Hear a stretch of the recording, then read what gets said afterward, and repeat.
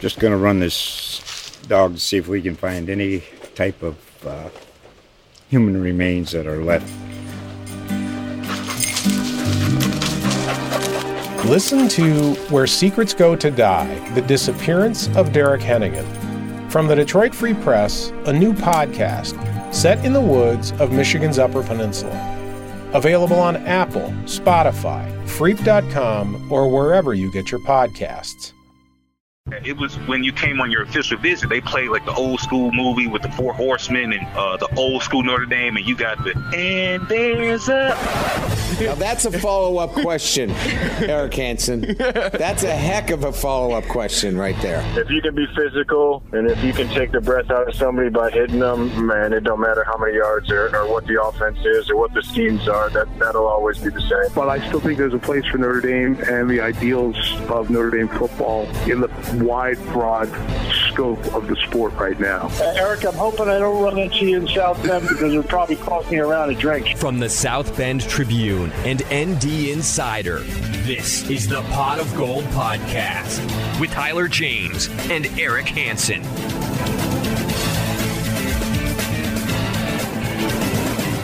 Welcome, everybody, to another edition of Pot of Gold and ND Insider Podcast. I'm Tyler James, and I'm joined once again by the one and only Eric Hansen. Together, we cover Notre Dame football for ND Insider and the South Bend Tribune. The latest COVID-19 testing numbers out of Notre Dame weren't the most encouraging on Monday. From Tuesday through Friday of last week, 18 more players tested positive for COVID-19, and that left the Irish with 25 players in isolation from positive tests and 14 others in quarantine from contact tracing, which is a little more than one-third of the roster. But fortunately for Notre Dame, they have a bye week this week and some time to maybe recoup. The Florida State game on October 10th remains on the schedule, and we'll see how Notre Dame emerges through this bye week to see if that can remain set in stone. But instead of focusing the majority of our podcast on COVID-19, we wanted to talk some football. So we invited on former Notre Dame quarterback Rick Mirer. Rick, thanks for joining us. Hey, thanks for having me. Rick, I want to start first kind of with the mindset of a quarterback entering his third year as the starter at Notre Dame. You were in that spot back in 1992. Was there a comfort that came with that, or was there even more pressure, and how did you navigate that? I've been asked that quite a bit this past few months, which is good. It's good. No, I mean, I think with with added responsibility and experience, there is a little bit of pressure, but you're also comfortable because you've been there, done that. So I think there's a lot of continuity with the staff. I think they've integrated some of the younger guys. So for Ian, it's been pretty comfortable just to kind of function and continue the growth of the offense and probably rely on the things he's most comfortable with because he can, draw from experience and know what those are. Rick, I would imagine there's a lot of emotion when you watch a Notre Dame game still. But if you're looking at it analytically, do you think there's another level to Ian Book's game that we haven't seen at the college level? I'm not evaluating it like that. I'm just impressed with his consistency and, knock on wood, he's been real healthy. I mean, that's hard. It's hard to do that. But he's got a target on his back, and he keeps performing and relying on a bunch of, it's always new guys. There's some veteran guys, but then the young guys pop in there and get some experience. And it just seems to be – he just seems comfortable. And it's not every play. I mean, everybody's got, moments where it's a little chaotic. But I don't know how much more can happen. I think the idea right now is win 10 games and win all these things and see where you're at. But, looking back at the start, at the beginning when he first went in, he'd have taken this, I think. This is a pretty good run of games and great records to show. Rick, when you're a quarterback that's been through the ringer and gone through a lot of games, and that's probably a good thing that you have all that experience, but it could be a negative in that defenses may have a better idea how to sort of exploit your weaknesses. How do you think that balances out? Do you think there's more pros than cons to that? That's a good question. I think I mean, if you have a really solid team, you're in the driver's seat. So they still have to stop your guys, and especially when you have the big offensive line and tight ends like we've had the last bunch of years. Just because they know what you're doing doesn't mean they can stop it. But really, the quarterbacks, it's the 3rd and 5 to 10 kind of plays. What happens there? Because that's where you make your money. And we seem to be moving the chains. And I don't know the stats from last game, but felt like scored a bunch of series in a row.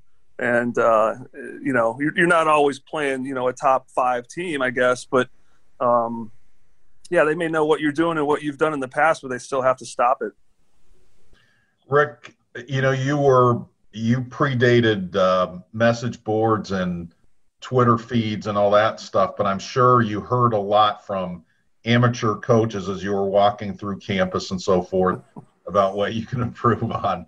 I'm wondering, how difficult is it to manage that noise, and how were you successful at doing that? I just didn't read anything. I didn't listen to the radio. You catch, wind of things that people are saying, or, press conference kind of stuff. I don't know. These kids now, I mean, it's hard to get away from it. I don't know how they could avoid it.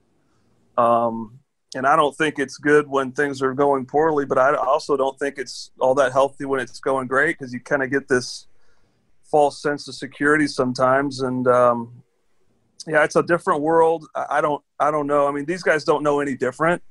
So it's not like they had to figure out how to not, understand what the whole world's saying about them. But hopefully they don't make too much of it. You need to trust the guys that are calling the plays, and your teammates, people in the huddle that know what's going on. And there's always going to be the armchair quarterback stuff. And, there's just more of it now than there ever used to be.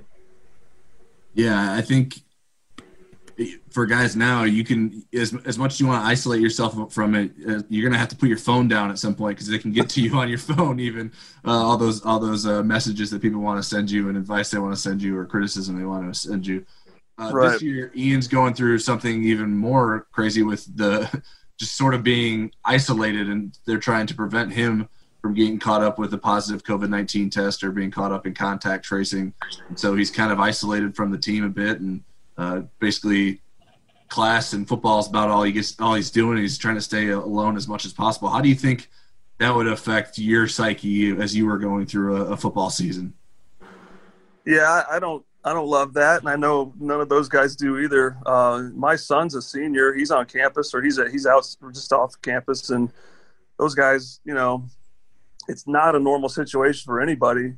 But if you're the one that's locked up and kept away from everybody, I didn't know, and I don't know exactly how much of that is going on, but it does make sense. I mean, you don't have a ton of depth, and whether people like it or not, some guys are just a little bit more valuable because there isn't a supply of them. So I don't know. It's probably a little quiet and lonely, but at least they're playing. I think there was a time where we all probably thought maybe they weren't going to play. So, progress is good. And this latest set of numbers I saw the other day wasn't real encouraging, but hopefully that's a wave that we get past when we have a bye and don't have any major issues, coming down the stretch. Rick, you mentioned Morrison. Charlie also plays sports. Oliver plays sports, right?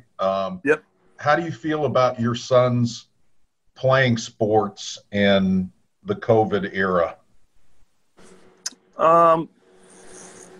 They've all kind of gotten away with a modified version of it for a while now. The lacrosse season stopped, but they played some games. I mean, they got close to half a season. We got to play a bunch of golf when the boys are all home. I mean, there's certain things that are okay, and they got in the ocean a lot. But for Charlie, as a junior in high school, you hate to see him lose seasons. So our fingers are crossed. They're supposed to play football in the winter here, probably practice December, play January through April, March or April. And I'm not overly concerned about their health relative to that because of the age that they're at. I don't think that's exactly the fear, age group, but I feel bad. There's kids that were just in the wrong class and kind of got a raw deal. And this is the freshmen in college right now, and some of the seniors in high school right now aren't getting what they deserve. But those aren't my guys, and I'm just hoping they get, you know, the most out of it they can, and before, you know, things that someday will be normal, but it might be a while. Yeah, for those that don't know that are listening, Morrison is a lacrosse player at Notre Dame. How is he handling everything? What are his reports back of like how everything's going on campus and the new kind of experience that this is? Well, he just mentions how difficult class is all the time. It's like I think they feel like all they do is school. He's econ and accounting, and that's just hard anyway. But you know, when they started working out again, that, you know, get to be around each other a little bit more, I think that was a welcome change. There were weeks there where there was a lot of guys kind of locked in their rooms and going through, you know, some of the positive tests and some of the tracing stuff, but he's not tested positive. Oliver, he's in Ann Arbor, kind of live in the same world. I mean, he's off campus with some teammates, and there's a group of them, and they have to be smart. And it's just not the exact culture that college is supposed to be, but hopefully it's temporary. And I'm just thankful that there's games. And, you know, for selfishly for me, the spring is kind of when I get to come around campus the most and watch those games. So I really hope we can get through the fall and winter and have some normalcy in the spring. Well, speaking of craziness, and you mentioned this a little bit before we started recording, the fires in California, I don't know how close they are to where you're at. I know you have a thriving wine business. What's going on with that? Well, we're in San Diego, so we're 500 miles from Napa, but there's kind of fires here and there. We don't have any smoke issues or anything around us today, or haven't for a while, but that could change. We're expecting some winds over the weekend, I think, but it's devastating what's happened up north, not just Napa and Sonoma, but other parts of the state and into Oregon and Washington. And you know, there's been years where we've had fires and some scares, but this one is hurting. It seems like more acreage, more expensive properties. I know of several friends that lost everything in the last few days as far as homes and some of the wine stuff. Structures. So it's sad to watch. But there's not much you can do about it. I hope the people, when they're told to evacuate, because it's just not a safe thing, and it needs to stop. I don't know how it's gonna. Every year it seems to get a little bit worse, but yeah, it's pretty tragic, and it's really sad to see. Rick, how did you get involved in the winery business? I know you work with the Mirror Napa Valley. How did you get involved with that, and what has allowed you to sort of sustain the interest in that? You know, it was just an interest of mine when I was playing and toward the end of my years. And I did some time with the Raiders and the Niners back to back. And with the Raiders, we had training camp right in Napa. And I was 30-something. And, you know, when we traveled, some of the guys, it was an older team, and we had, you know, wine on the plane on the way back sometimes, because we weren't like sophisticated, I don't think, but we were we were a little like older. So I had no intentions of rolling that into what it's become, but I quickly got bored, you know, I'd say at home after a couple of years of being retired from football, it was nice to relax and stuff. But yeah, I got involved, really small start. Sadly, the friend of mine who started the thing with me lost his whole place yesterday. That brand is called Hourglass, and Jeff Smith was a partner in the deal when we started, and he'll be fine, but it's just tough to see the pictures. But you know, I just wanted to grow the brand and see and learn and see where it could go. It's a very competitive industry. I think that's why it was attractive at the beginning. It didn't feel like sports, but it felt competitive, and you have to kind of, you know, be resilient and work hard and stay on people and stuff. So I didn't know a lot about the business when I got involved in the beginning, and I've learned so much, and we've expanded into some other cool things, different opportunities. And we had so much momentum prior to COVID, and now the fires really it kind of hurts the whole industry. But we're going to do our best to rebound and fight back and try to keep making progress. Before I ask my next question, I want to ask you, where can people find out more about the winery and maybe order wines online? Well, the website's mirrorwine.com, and it's not Meyer, it's Mirror, MIRROR, mirrorwine.com. And we're pretty active with Twitter and Instagram. So Mirror Napa Valley and Mirror Wine are the two tags there, and pretty straightforward website. There's phone numbers and things. We ship everywhere. We do stuff in Indiana. We have wine in like Citywide Liquors and Martin's supermarkets and a few places kind of close to campus. There'll be more once restaurants get open and get going again. But we've tried to stay active through some of this stay-at-home thing that started in March with just more social media than we used to.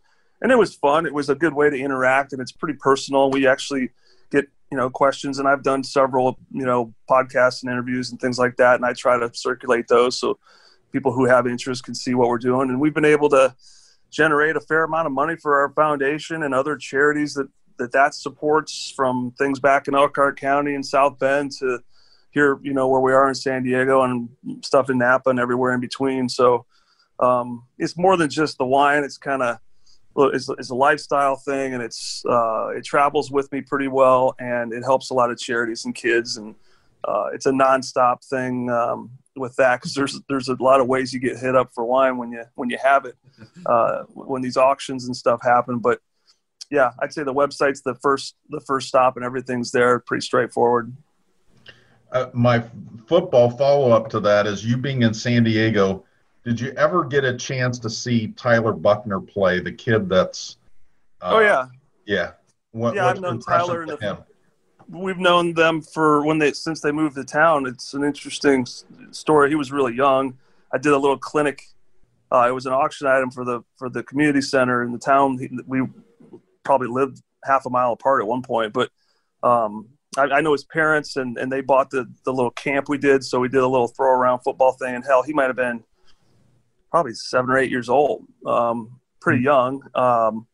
So he's different age than my boys, but they've kind of overlapped, and it's not a big town. So we kind of see the highlights and see all the stuff. But I've known the family, and we've been in communication. The kid was an unbelievable lacrosse player. So there was a lot of those summers where we were in the same places in Maryland and New Jersey or New York. But I'm excited about this kid's future. He's turned into a stud. That he's athletic. He throws it great. It just looks different. I've seen 7-on-7 stuff, and it's like you can spot him from a mile away in a pack of people, because the ball just comes out of his hand. It's live. And he's played, sadly this fall would have been good for him. He was transferring to a bigger school, play a little bit different competition. He's dominated at the place he's been, but I don't think it would have mattered where he was. He's legit.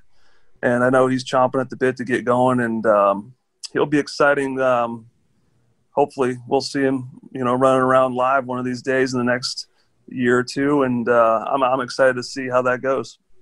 Well, following that up, I remember vaguely, but I remember you being at the end of your high school career, and there was so much anticipation about you coming in and maybe playing early. And you did play fairly early. With him, there's even more anticipation that maybe he could play as a freshman. How do you, as a player, kind of deal with those expectations? And do you think that's a realistic expectation for him to be able to play as a freshman? I've thought of that, because I see, I guess, the depth chart, and there's not a ton of guys, and he's physically fine. I don't see a problem there. Physically, he can do all the things you need to do. It's just picking up, the language of the system, which might not be very hard. I think Tommy's a great guy and I told him this, Tommy Rees is a perfect guy to play for, because he's been there and done that. Reminds me a little bit when Skip Holtz was the coordinator when I was battling, through all those games that we had. And sometimes Coach Holtz wasn't the easiest guy to talk with, but Skip was great because you could relate a little bit better to the younger version. So I don't think the goal needs to be start right away, but I wouldn't be shocked if it's like they want to put him out there and see what he can do, assuming things go smoothly. And I think he was going to early enroll. I'm not exactly sure how that works anymore, but I got a lot of confidence in his ability, so I'm excited to see what happens. Yeah, I'm not sure if he's made up his mind on the early enrollment. I know I think there was a question of, would it be worth him staying back to play a spring season since he isn't going to be able to play a season in the fall? I'm curious, what would be your thoughts on that, whether it would be more important for a kid to play his senior year to maybe advance his development, or to get into Notre Dame and be here for like a spring practice to set him up for a freshman season? I usually want to say games are better than not, but he's really got nothing left to prove.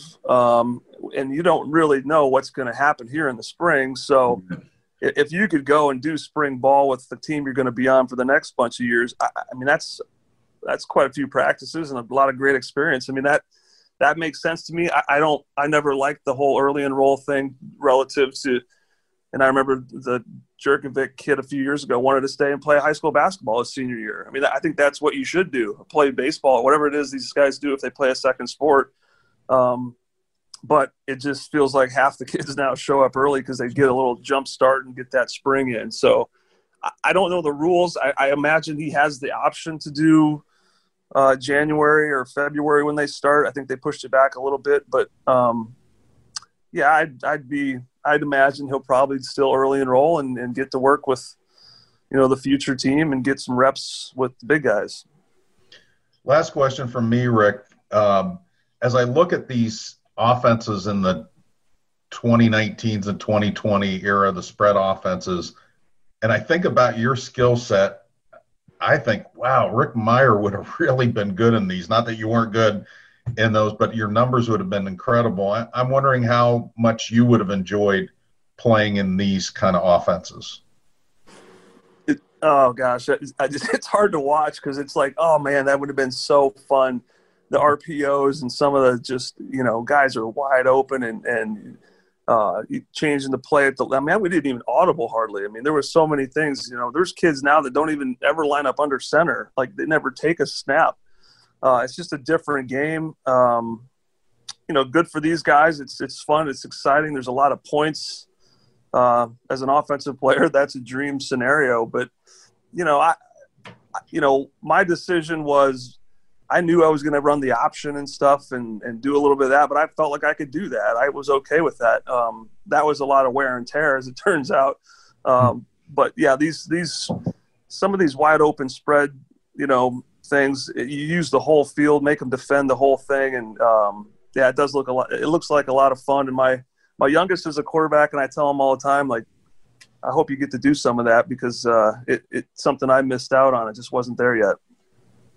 Rick, you mentioned Tommy Rees. What have you thought of his play calling so far as he's taken over as offensive coordinator? I haven't. I didn't see the first game. I was traveling, and then I saw the second, and a little bit of an unfair fight, it felt like. So you get into a good rhythm when you're just a better team, and maybe it was the flawless execution of the play calling. I don't know, but I have confidence in him. I think he's been there long enough and been around it, and he's a smart guy, and he's got some tools to work with. And I think when you see true freshman running backs and some positions, I think a tight end, maybe throwing those guys in there. There's not a lot of film on those guys, so it's nice as a play caller to have a weapon that maybe the other team doesn't know a lot about.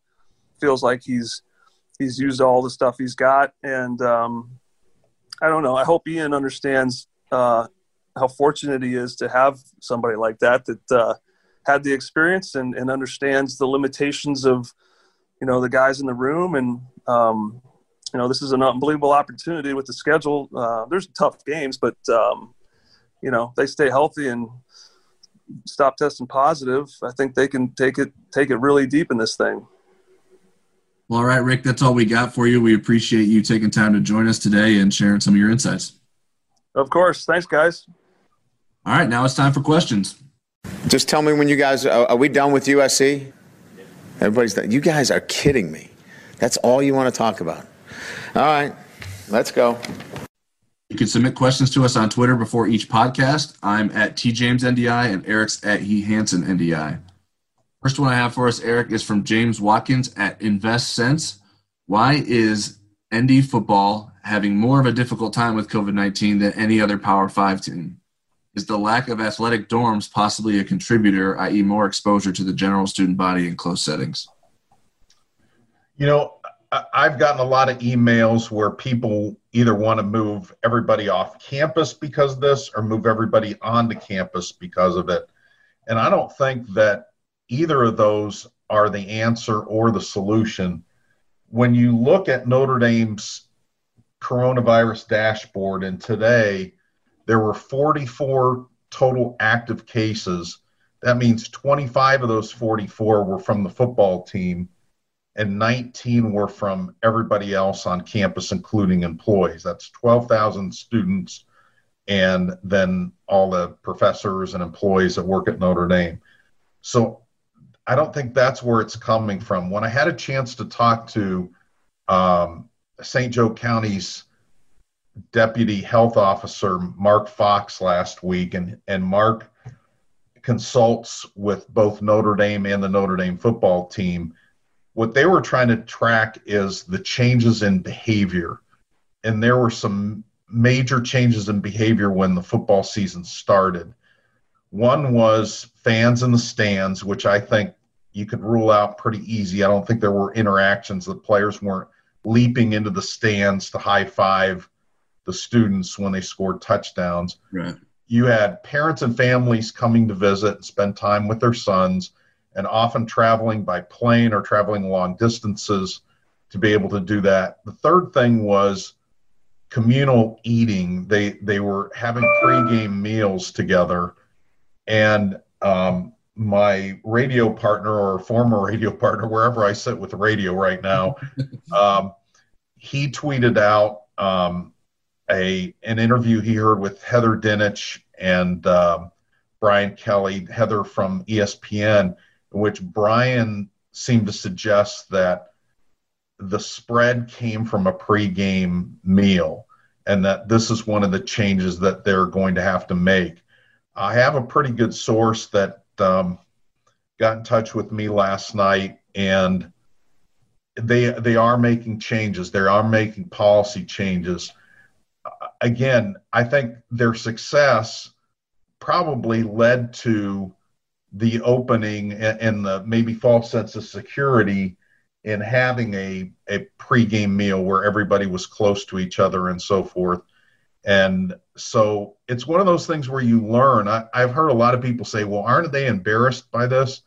Well, I don't know that embarrassed is the emotion. I think they really know that this season can be special, and they're trying to figure this out. So I don't think the whole living situation has anything to do with it.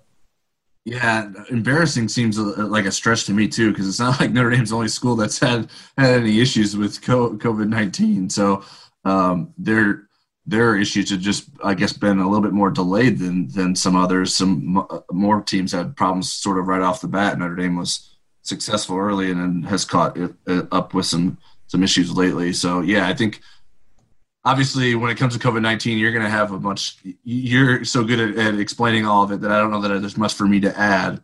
I think it was concerning to see that the spread wasn't necessarily limited to its initial round of tests, and that they had 18 more test positive. So obviously those guys could have caught it around the same time and just not tested positive yet, but that either meant they did indicate that some of those, I think the number was 7 of those players were actually already in quarantine because they thought that they could have got it through contact tracing.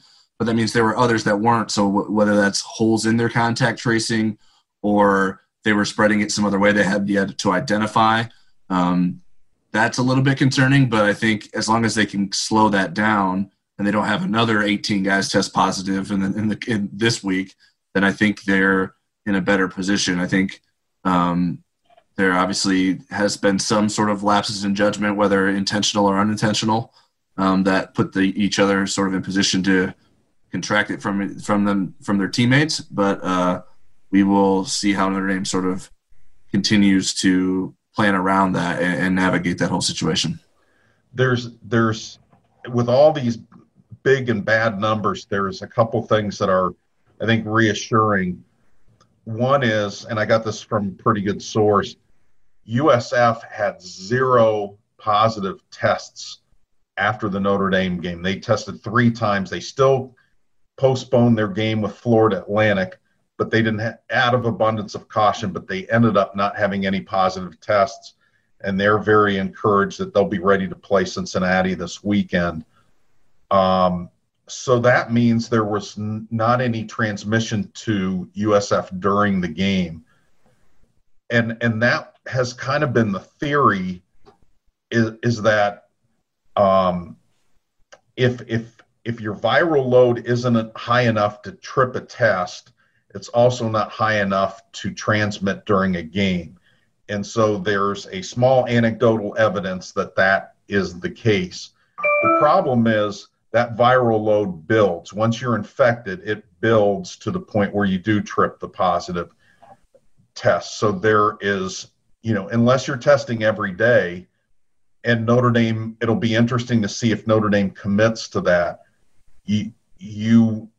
It's sometimes there's a little bit of a window where you can have these big outbreaks that testing every day should certainly mitigate. So I hope that's not too sciencey, but no, I think that makes sense. I think obviously there's the whether or not you're at a high risk of contracting it from just tackling someone if you're not in a close proximity with them for an extra amount of time. So I think there could even be a situation where maybe a Notre Dame player doesn't transfer it to a USF player during the game, but maybe he transfers it to his teammates when they're hanging out after the game later that night, right, because they're in a different situation than playing football on a football field. So I think absolutely, if you're in a restaurant sitting next to each other across the table, right, talking to each other, you could certainly do that because it's close contact indoors for more than 15 minutes. Right. Next question is from at NDF_Discord. If no more positive tests come out and no more players have to quarantine as a result of contact tracing, how many players do you expect will be out for the FSU game?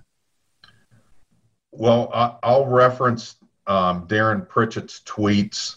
Darren, again, was able to eavesdrop on Heather Dinich's interview with Brian Kelly. In his notes, he expects Saturday that 90% of the team can practice and that they will probably practice Wednesday. They were able to start conditioning this week.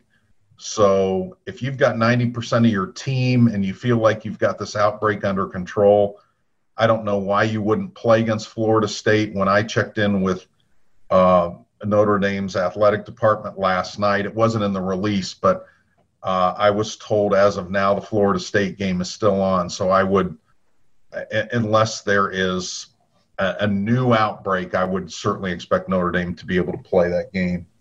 Yeah, that 90% number seems kind of high to me. That was a little bit eyebrow raising when I heard that, but obviously that's good news if that's the case.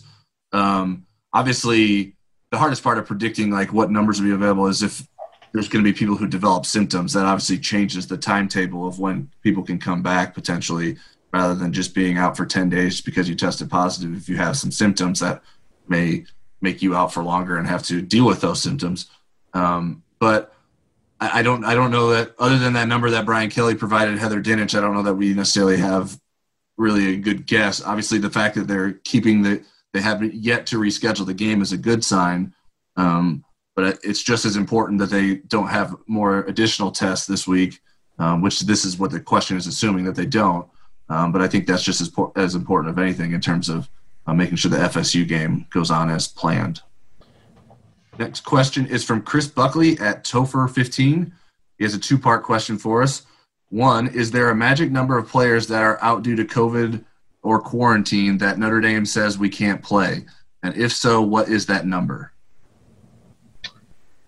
Well, the ACC has some loose guidelines on that, and I think the biggest concern is position groups. If you lose an entire position group and then trying to play players at a position group they're not familiar with, or trying to convert people into offensive linemen. Right. I think that's the biggest problem.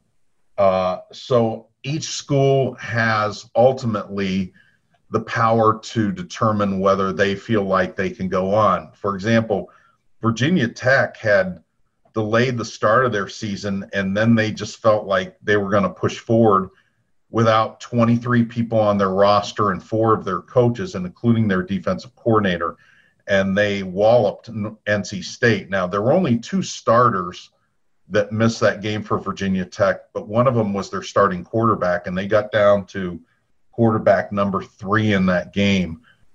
This is maybe not answering your question, but talking about the importance of going ahead and playing the game maybe with a short squad, is that Notre Dame doesn't have a lot of wiggle room in terms of making up the game at this point.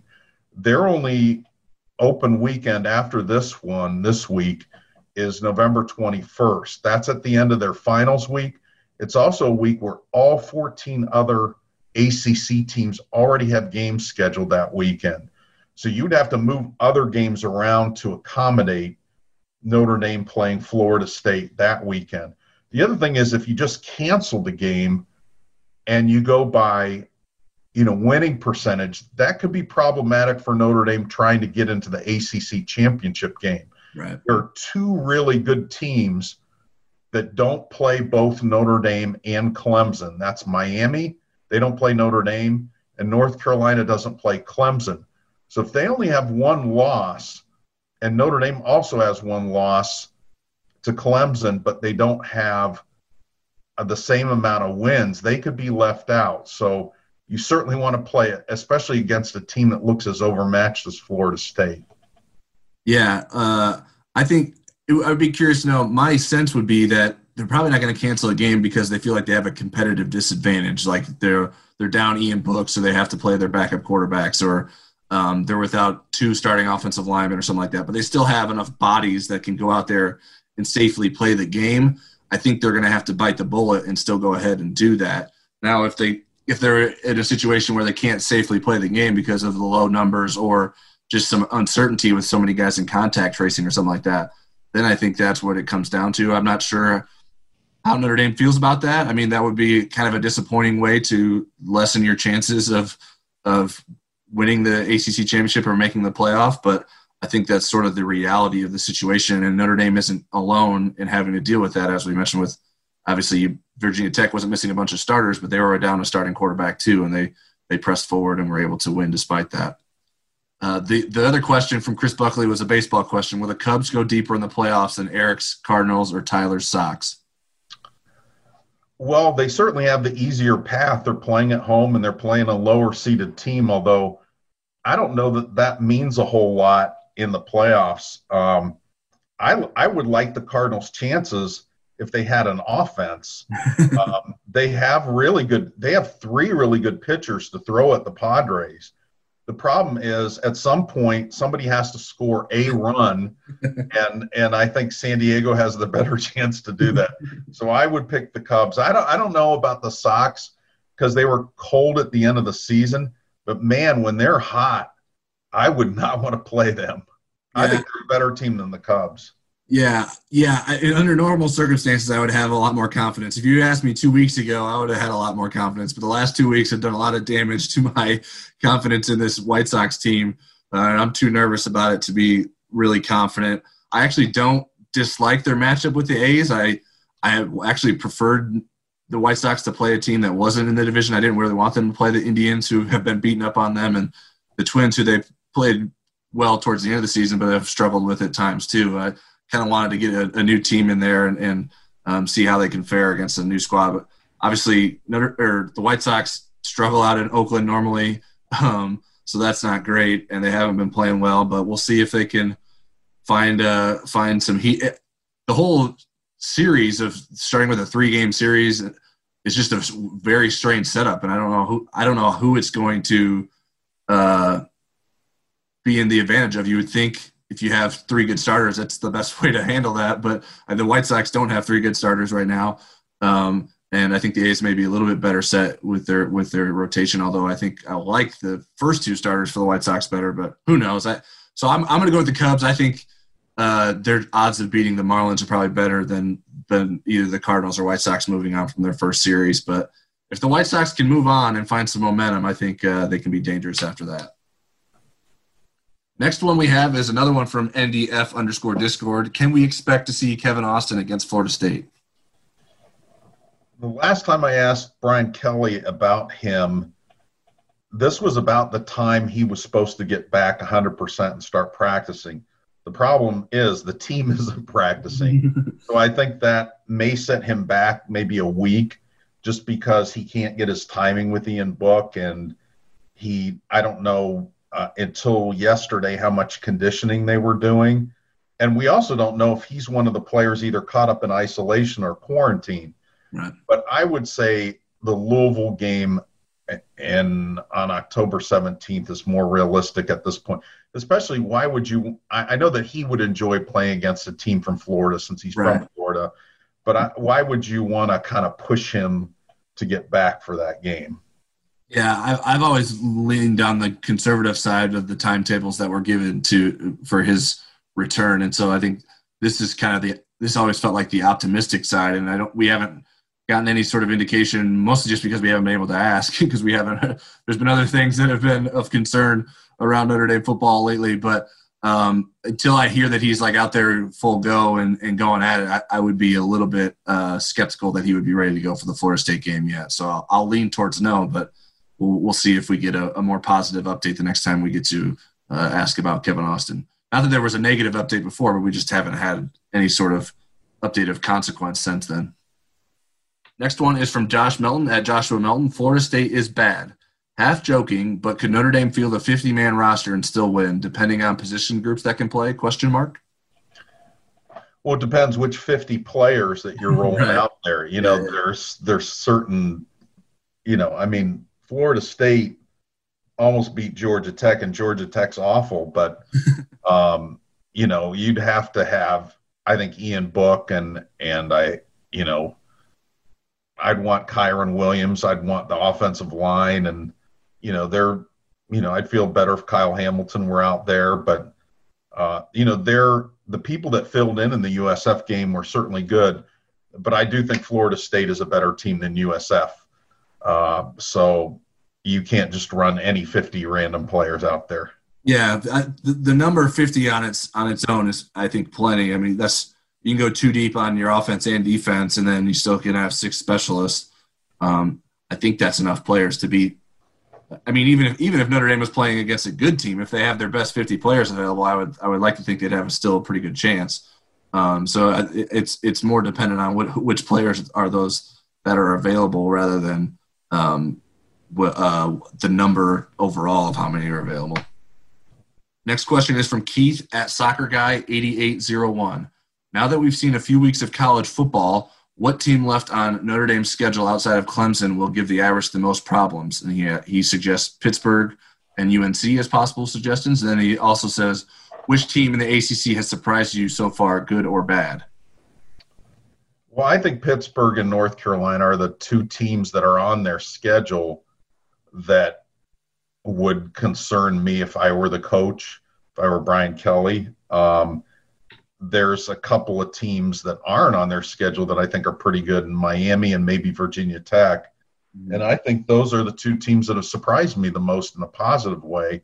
I thought Miami would be decent. I didn't think they'd be maybe top 10 decent. I ranked them in the top 10 this week. And then Virginia Tech, I don't know what they have all going on, but to thump NC State the way they did with, some 2 starters and some 4 key backups missing and their defensive coordinator out, I was impressed by that. The team that surprised me poorly is Florida State. I thought they would be a little bit more competitive under Mike Norvell. Yeah, and on the Virginia Tech front, I think even those guys that did play, I would imagine some of those that played have either been out for contact tracing or for a positive test at some point too. So I think their preparation has probably been affected too. So for them to be able to come out and play like they did after a strange preseason certainly is a good sign for the momentum that team is trying to build. I still think UNC is the biggest concern outside of Clemson. My mind hasn't changed on that yet. The concern about Pittsburgh, I think, is growing. Pittsburgh has played pretty well, and their defense has played really well. The biggest surprise to me, I think, has been Louisville. I thought Louisville would be better than they have been. Their defense doesn't seem to have improved very much. Certainly, I'm not sure that I haven't seen an update yet on Malik Cunningham's injury. He got injured towards the end of that Pittsburgh game, their quarterback. So that would certainly be a concern for Louisville as well. So I thought they would be better. I thought Florida State would be better than they are. I don't know that I thought Florida State would necessarily be a really good team, but I didn't think they would be as bad as they've been. And Miami has been a pleasant surprise, and although I'm still not sure how good they are, because I think the two teams that they've beat, I think have been more disappointing than I expected. So I don't know which way I'm supposed to lean on either of those on any of those teams yet. So those are the teams that have surprised me the most so far. Well, Louisville confuses me because they call him Mikhail Cunningham and Malik Cunningham, so they need to pick a first name.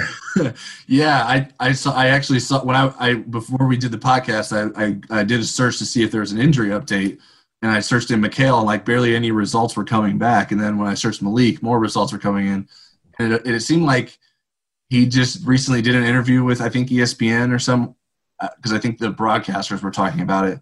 How he had changed his name to Mikhail. He asked for people to call him Mikhail, and then no one besides reporters were calling him Mikhail, so it felt kind of weird, I think, to him. The only time he's called him Mikhail is like on a TV broadcast or like when reporters are asking him questions. So I think he's reverted back to Malik now, and maybe that's what he'll stick with in terms of what he wants people to call him moving forward. Next question we have is from Marie Biafore at Biafore_Marie. Next year's schedule sets up nicely for a playoff run. However, ND will be inexperienced at quarterback and some on the offensive line. Is there a good quarterback available in the if there is a good quarterback available in the transfer portal, do you think that would be a consideration? It seems to be working out well for Miami and Mississippi State. Well, I have always been a big KJ Costello fan, and when he was available, I wondered about him coming to Notre Dame, but I also thought it would send a bad message to your team because Ian Book was a captain last year. Right. He has an incredible record as a starter, and you don't bring a guy like that in to be your number 2 quarterback. Now, next year, presumably you won't have Ian Book back, even though he could come back for a 6th year. I doubt that he'll do that. I would keep my eye on it just to see who's out there, because there were some really good ones out there this last cycle, including D'Eriq King, who went to Miami, and Costello, who was at Mississippi State. But,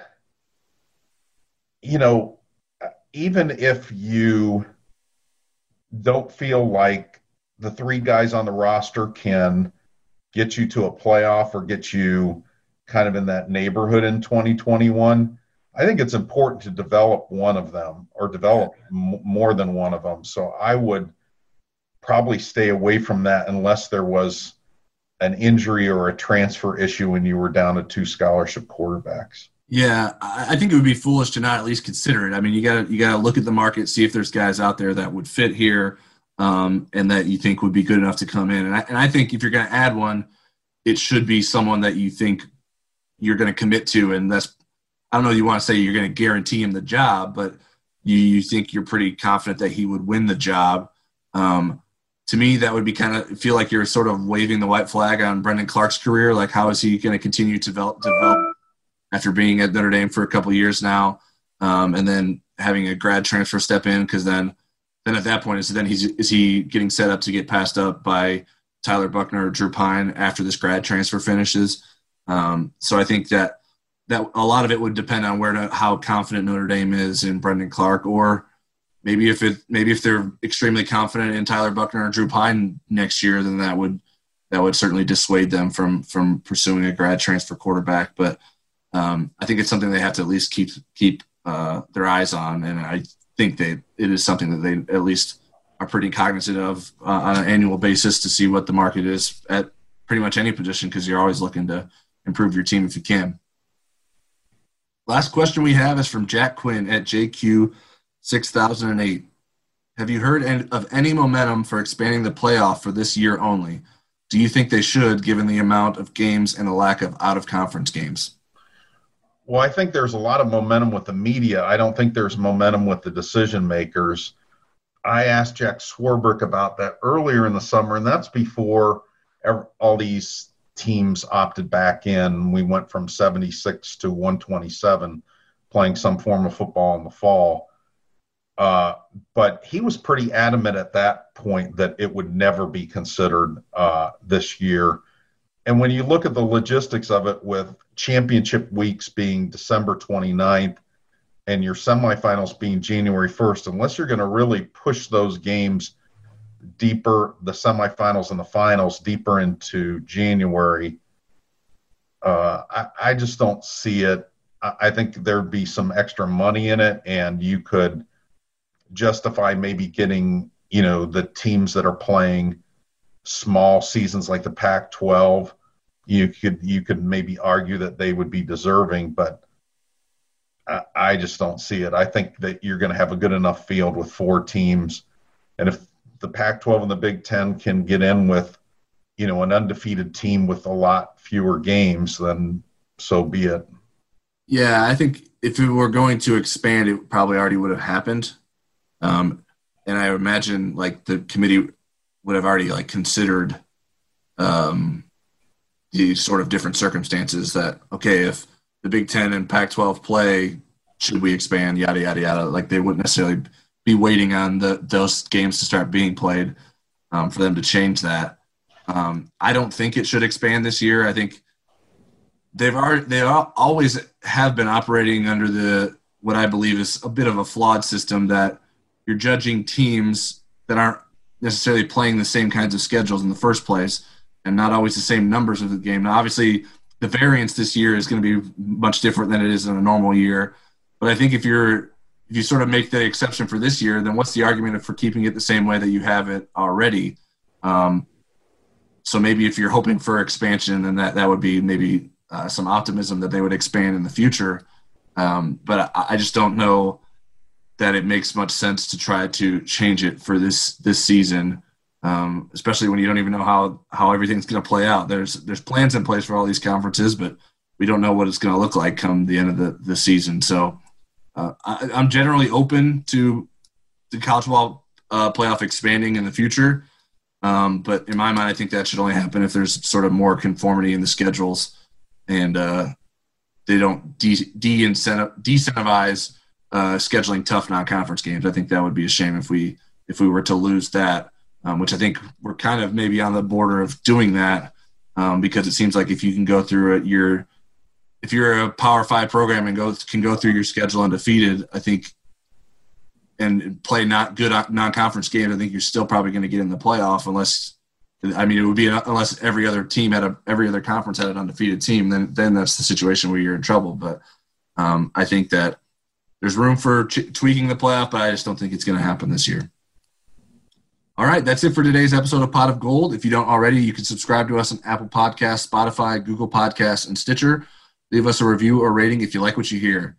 We'll be back next week with a podcast, hopefully previewing Notre Dame and Florida State. Stick with NDinsider.com for your Notre Dame football coverage needs all season long.